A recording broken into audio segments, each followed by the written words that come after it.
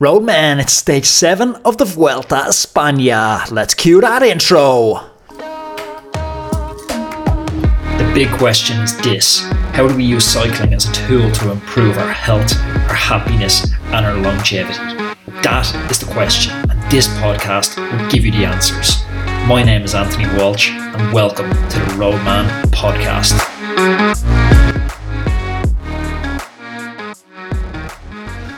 Roadman, it is stage 7 of the Vuelta a España. We are going 152 kilometres from a place that sounds like a narcotic, Gangia, to Balkan to Alicante.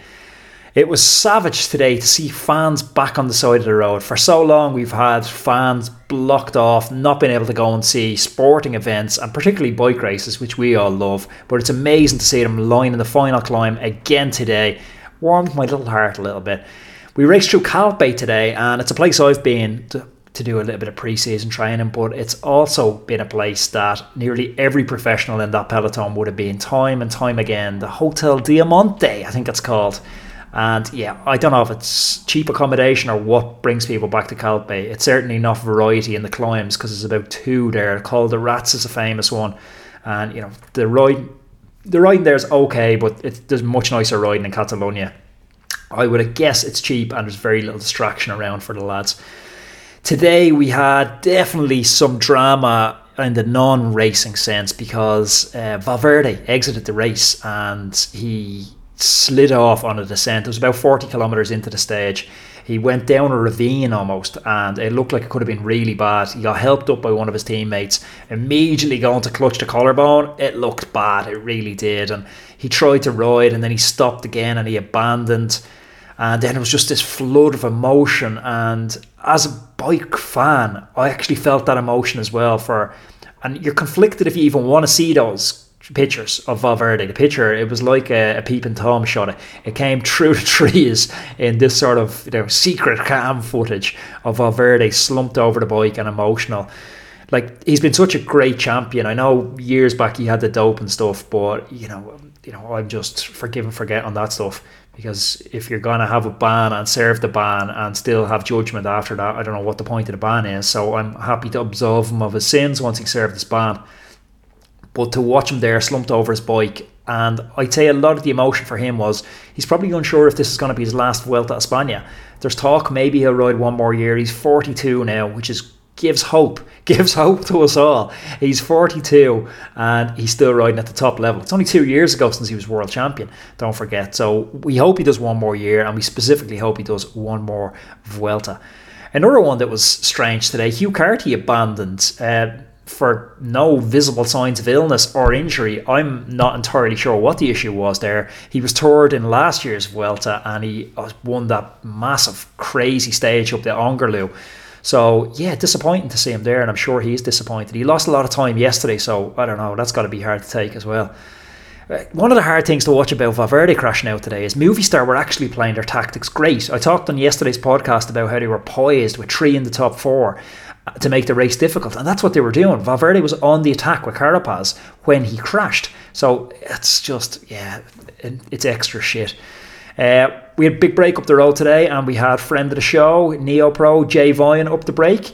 And then the break split, and we had Sivakov, former Tour 11-year winner. We had Michael Storer, former FBD on Post Ross winner.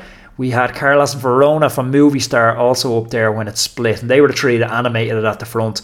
And Astana were doing a lot of the damage for a good while back in the bunch on that last 8-kilometre climb. But the climb really got spicy, and where I think it got serious was about 5 kilometres to go. It turned off the main climb onto this narrow little climb, and it actually reminded me of years ago. I was out in Tenerife, probably 2015, 2016. I was out in Tenerife training, and I found a climb like that, and honestly, it's the first and only time I ever had to get off a bike and walk up a climb.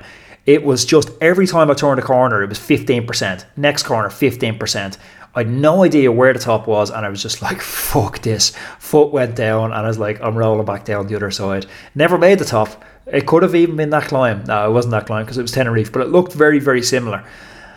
So I felt for the lads on that 5k because some of the pitches on it were nasty, and Michael Storer animated the front of the race. He attacked Verona and Sivakov Sivakov, and he was too strong for them. But a mark of how steep that climb was, you see in Michael Storer, and he was having to do a postman. Do you ever watch a postman getting up the local hill? He can't go straight up it, so he has to flatten out the gradient by going a little bit to the left, a little bit to the right, and he makes this wavy motion going up the climb. Storer was like that. That's how steep it was. I haven't seen a professional bike rider at the front of a race doing that in forever.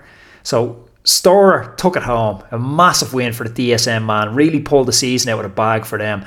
And it has to be the second most important victory of his life, obviously, after he won that stage 4 of the Ross into Buncrana back in 2017, etched in every cycling fan's memory. Verona rocked up in second, Sivakov third, and there was no real drama in the group of favourites behind. There was no attacking. It was just the terrain doing a bit of a sorting out. Adam Yates seemed to be riding a bit of tempo for the rest of the group, and he just sat on the front and rode this tempo that it was only actually Roglic, Yates, obviously, Lopez, Bernal, De La Cruz, Heinrich Mas were the only ones who could follow this tempo. Everyone else was gapped off, like notably Landa dropped, which is disappointing for him after crashing out of the Tour. Guillaume Martin, Carapaz, Vlasov, everyone. And tomorrow we're back into the hills again. So what we have in GC at the moment is it's Roglic, Grosschartner. He was in the remnants of that breakaway, the Sivakov group, and he didn't make the front three split, but he held on and obviously stayed quite far in front of the bunch to move up to second on GC. Only missed I was almost going to call it the Maglia Rosa. Almost missed the leader's jersey. He only missed him by 8 seconds. That would have been a career-defining moment for him. So, a difficult name to pronounce, so I'm glad he's not in the red there. Grosschartner. I wouldn't have liked him in the red for the next week trying to say that name. Heinrich Mas is at 25 seconds and Superman Lopez is at 36 seconds. We're into the mountains again tomorrow. We're into the mountains again the next day. So there's a lot of bike racing to be done before the rest day. Roadmen, if you're listening on Spotify, iTunes, all those places, take a second and like and review the podcast. It only takes 2 seconds, but it really helps the ratings and the deliverability and all that algorithm stuff, or so I'm told.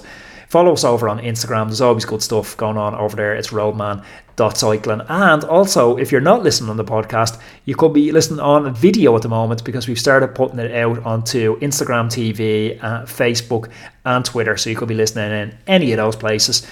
There you go. We're constantly evolving, Roadman. Constantly evolving. Growing and evolving. Roadmen, thanks for listening to my ramblings on this Stage 7 of the Vuelta. Enjoy another mountainous Stage 8 tomorrow. Ride safe, and I'm going to catch up with you then.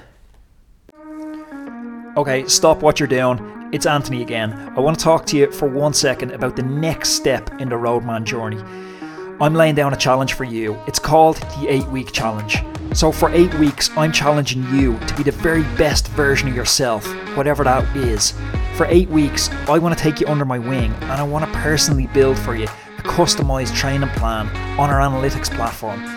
This plan is going to be laser focused on your goal, and I'm going to navigate around your life, your work, your social commitments, so don't worry about what your circumstances are right now. I remember after I took some time out of cycling, I went off and thought I was Billy Big businessman. I came back and I realised I wanted to get into cycling, but I knew after a bit, the training alone, it actually wasn't making me any fitter. I needed an entire system. It needed a 360 overhaul. So for the first time ever, I want to share with you this exact system I used to get back in shape. I'm talking stuff like I'm going to give you my morning routines, the cold therapy I used, the cookbooks and recipes I used, and even the motivational audios I listened to get back on track. So right now, what I want you to do is pause this audio, go to www.roadmancycling.com/8week, or check out the link in the bio, click that. So one more time, it's roadmancycling.com/8week. Chat to you all soon.